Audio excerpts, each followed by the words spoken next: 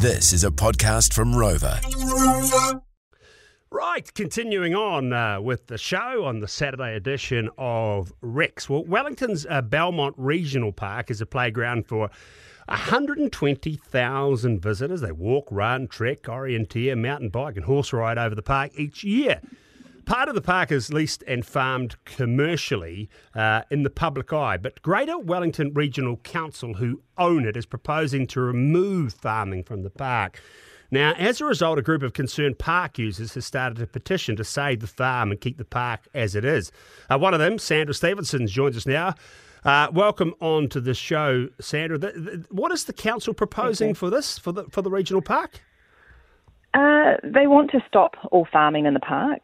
So the actual park itself is 3,292 hectares. And the park starts from Petone at Corner Street and goes right through, the park goes right through to Belmont Road in Patanui. So the actual part of the park is only 1,000 hectares, and it's just preserving the 1,000 hectares that we've got. There's a lot of beautiful views from up the top of the hills from the farm, looking out at all around. Like you've got, looks out through to the whole Hutt Valley, Pairua and Patanui areas. Yeah. It's really just trying to preserve the farm and also just getting the balance. And I think we're so lucky with Belmont Regional Park. There is this balance that we have, which is amazing. We have, 2,292 hectares of regenerating bush, which still needs a lot of development.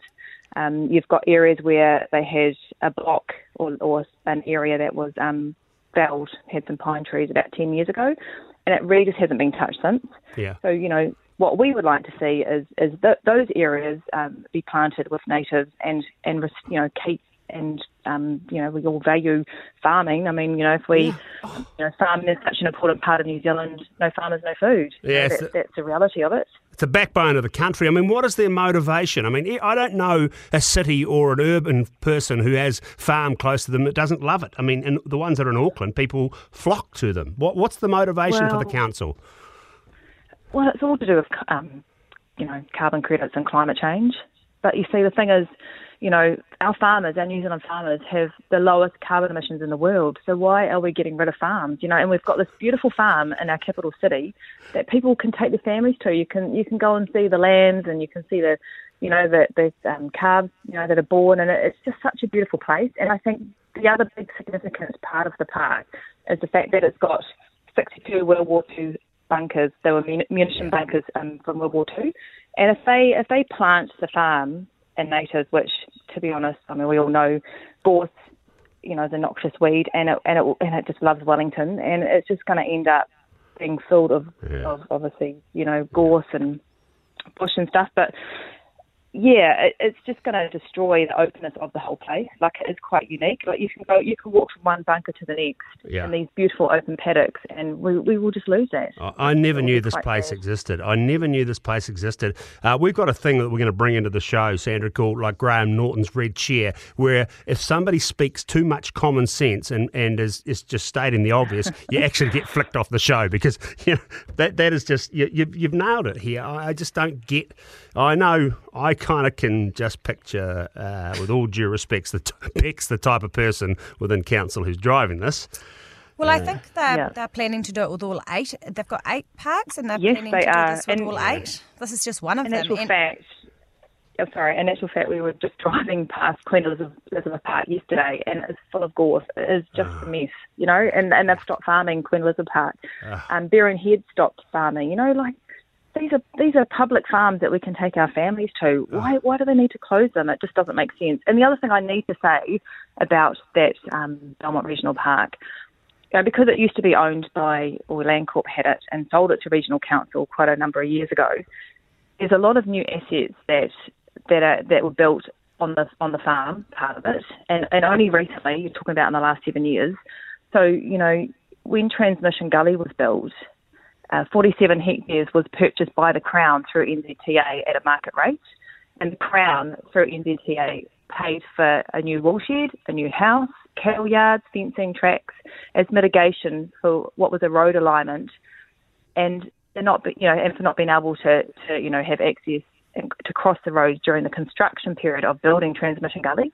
So, these assets are paid by taxpayers. So this is not just ratepayers thing. This is taxpayers as well. So, all New Zealanders have contributed to this. Because very good point. Because the next time I come to Wellington, I want to check this out. I know nothing about it. I don't know about Belmont. I want to get there. I want to see it.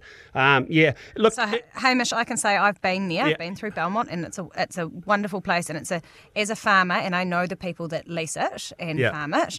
They're fantastic farmers. They're previous Wairarapa Farmer of the Year winners, and Belmont was mentioned in that. And they had a contract manager on it, which we could. It's a whole different subject, but I think they are doing a wonderful job of farming the property, and as a farmer I feel proud that people can go, urban people have a place to go where they can see a really well-run farming operation, cared for stock. It's important, and it's really helpful in getting our story out there and educating people. I know I think they've had open days there where they've done demonstrations and showed, the public what they do. Have they done that? I think that like school, people that are training in farming and that have gone up there to do their credits and things, from what I've heard. But I do want to say too that this whole network plan that this government, the Greater Wellington Regional Council have developed, it's like a 2020 to 2030 network plan. They only are doing this on 390 submissions, and those 390 submissions were actually the whole Wellington region, about all the parks, not just Belmont. So, like for myself, I'm a park user. I mountain bike. I use the mountain bike tracks outside the farm, and I also ride through the farm on my bike, and I also walk the areas as well. It's just going to be such a shame to lose all that beautifulness that we've got. Yeah, look, I tell you, a moment that really struck with me during the lockdown was when we started to get out a little bit more. I was going through Cornwall Park, through the farm here in Auckland, and there was a family, and look, I'm not sure where they're from, immigrant family, and they were talking about the skinny cow in one of the herds there, and it's terrible, it's got no feed or anything. And I said, look at the bull calf beside that cow. He is magnificent. Yeah. She is feeding this calf. He is going to be, and she will get her condition back. And, it's just the Mother Nature. It was such a good, I felt really proud about it. And they were just like, oh, wow, didn't think of that, education-wise. Yeah. Like keeping that, breaking down that rural-urban divide. I mean, I just think that, God, this is as close to insanity as you can get, I reckon. And as you say, with the other parks that are going back to gorse and everything, Sandra, it's hideous. So what would you guys like to see happen, Sandra? So can I just say one more thing? Sorry, before we talk about that, is that, where Belmont Regional Park is situated, the farm part, it is surrounded by houses. You've got a whole perimeter of houses right around. You've got Porirua, Paranui, Kelson, Mangaraki and Belmont, and, it's sitting in the middle of all these, housing. And, if they let this farm, if they stop the grazing in the farm, and because the cattle and the sheep are good, a good tool for fire risk. So you're just going to end up with a huge fire risk sitting there waiting to happen. Once the rank grass gets too long and the gorse gets overgrown, it's going to be a major fire risk for the Absolutely. Yeah, where was it, Twizel? Where was the take the grazing out of certain places? What happens? Yeah, it's just crazy. Yeah. So as I was getting to before, Sandra, you've outlined some very good reasons why it would be great to see Belmont stay as a farm park, and that's obviously what you guys are keen to see happen. But what would be the best outcome here in your opinion? I just think keep it as it is. I think, have a balance, which we have. You're talking about less than a third now is farmed of Belmont Regional Park, and over 2/3 now is regenerating bush, which, I mean, honestly, if you actually walk through places like Old Coach Road where they've, had the trees that were felled, and even up to the top of Belmont Trig, there's definitely areas that need work. They need more natives planted. They've just let it regenerate on its own, which, okay, that's all good, but it takes many years, and the gorse, again, is just a noxious weed, and other weeds come up, and there is, again, a balance, and keep it as it is. I think it's such an important place to keep, so we can take our kids to see a farm, how it works. living in an urban area, it's amazing. We've got this amazing place, and I think we should preserve it and keep it as it is. The petition, how do we find out more? You've had a good response so far? We've had an amazing response. We've only been going less than 2 weeks, and we've had hundreds of people submit, way more than the 390 initial submissions that the Regional Council did on this whole network plan. So, the best, the website is preservebelmontfarmpark.co.nz, and if you like what we're doing, please sign our petition.